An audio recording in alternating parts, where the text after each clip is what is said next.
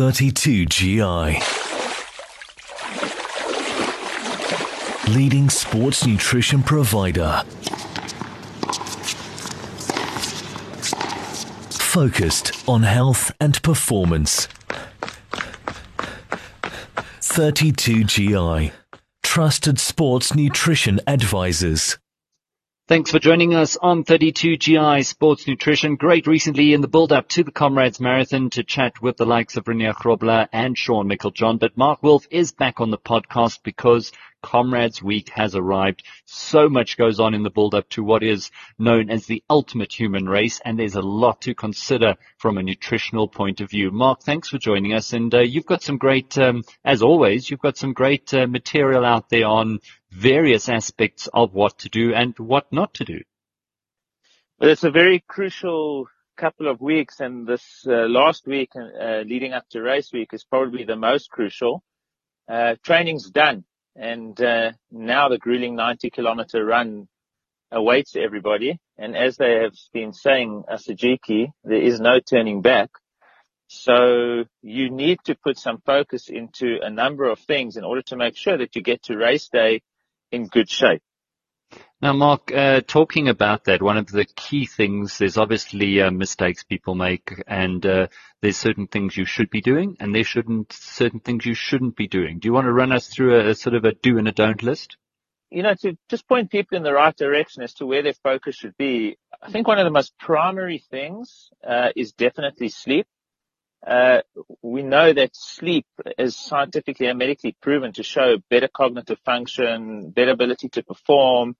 90 kilometers of running is very much a mental event, without a doubt. You need a lot of mental strength, and the more sleep that you get in the week leading up to that event, you'll feel a lot better on that day. As well as, you know, all the weeks of training, and now you're in taper period, you know, that ability to gain as much sleep as possible will help the body restore and repair itself, that when you do get to race day, you're actually feeling a little bit fresher than most people. And I mean, even Bruce Fordyce has mentioned that even an extra couple of minutes sleep the night before the race has made a bigger impact, you know, than most of his competitors who would be sleeping less. And we've heard it over and over again. So I would say try and get as much sleep as possible. Especially, you can just wake up a little bit later. Don't have to train so early. There is not a lot of training to do at the moment. Try and get to bed a little bit earlier, but definitely put some major focus on sleep. The next thing that we look at is obviously the nutrition side of things, and I think that's very crucial because that can definitely make or break your race week. There's a few do's and don'ts that I actually wrote on in a blog. So let's start with the don'ts because I believe that they are quite critical. And this is maybe will hurt some people, but you need to lay off alcohol during race week. It's amazing how many people actually drink beer and wine during race week, and they don't realize that it is a diuretic. It does dehydrate you. And the last thing that you want to do is become dehydrated during race week, that you get to race day not 100% and properly hydrated.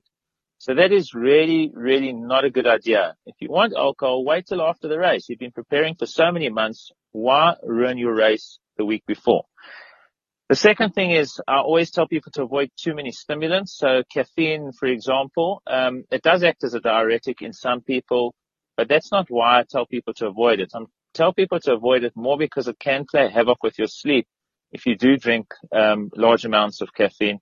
And like I just said, prior to this is try and put some focus on sleep. Stimulants can impact your sleep. You might think that you just crash and fall asleep even if you drink a cup of coffee. But believe me, if you analyze sleeping patterns, you'll see how disturbed sleep can be. Even if you don't understand it, it can disturb the sleep, and you don't want that to happen. Avoid eating out. You do have the risk of going out for something to eat, and there's a risk of food poisoning. There's a risk of something not agreeing with you. Can cause digestive impact. The last thing you want to do during race week is compromise your gut bacteria, have a stomach issue. It does take a while to reset itself and to settle, and that is not something that you want to be dealing with in race week. So don't eat out, eat at home, eat foods that you're used to and that you actually know your stomach and your digestive system can tolerate quite well. Don't overeat. A lot of people tend to overeat in race week, and you don't want to land up gaining weight because you've trained at a specific weight. Why go to the race and you're weighing even a half a kilogram more than what your training weight was, remember you've got to pound out for 90 kilometers. And if you're running at a cadence of, let's say, 80, maybe that's an average runner. A very good runner will run at a cadence of over 90 steps per minute in each leg.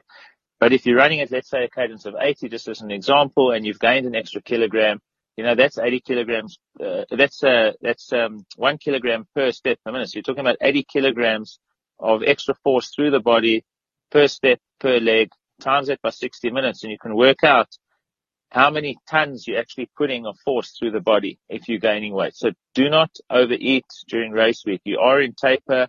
Your calorie burn rate is a lot lower. You're not pushing out those miles that you used to, and just make sure that they're small and manageable meals. Say no to sugar. Keep the sugar out of the equation this week. Definitely don't want insulin spiking at all. You also don't want to trigger any sugar cravings and land up on a binge. You want to try and focus on foods that don't cause inflammatory responses, but actually cause the opposite, that cause anti-inflammatory responses. Those are foods that are more alkaline. Sugar is very acidic. You want to try and keep it out of the body as much as possible. And you also do not want to play havoc with your energy levels. And then the last don't is try and avoid processed foods. Please, by all means, make sure your foods are easily identifiable, that they're clean, and that they are healthy. That's very, very important now, as far as another don't is. As far as the do's go, eat healthy, eat nutrient-dense meals, eat foods which will provide benefit to you. Try and incorporate a nice mixture of foods which are obviously high in antioxidants. Look for healthy carbohydrates. More low glycemic carbs are far better.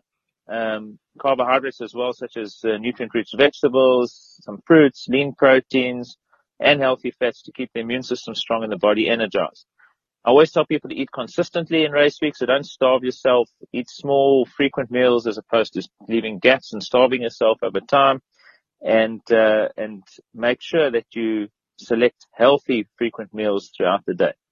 Hydrate consistently and hydrate constantly. You do need to be hydrating in race week.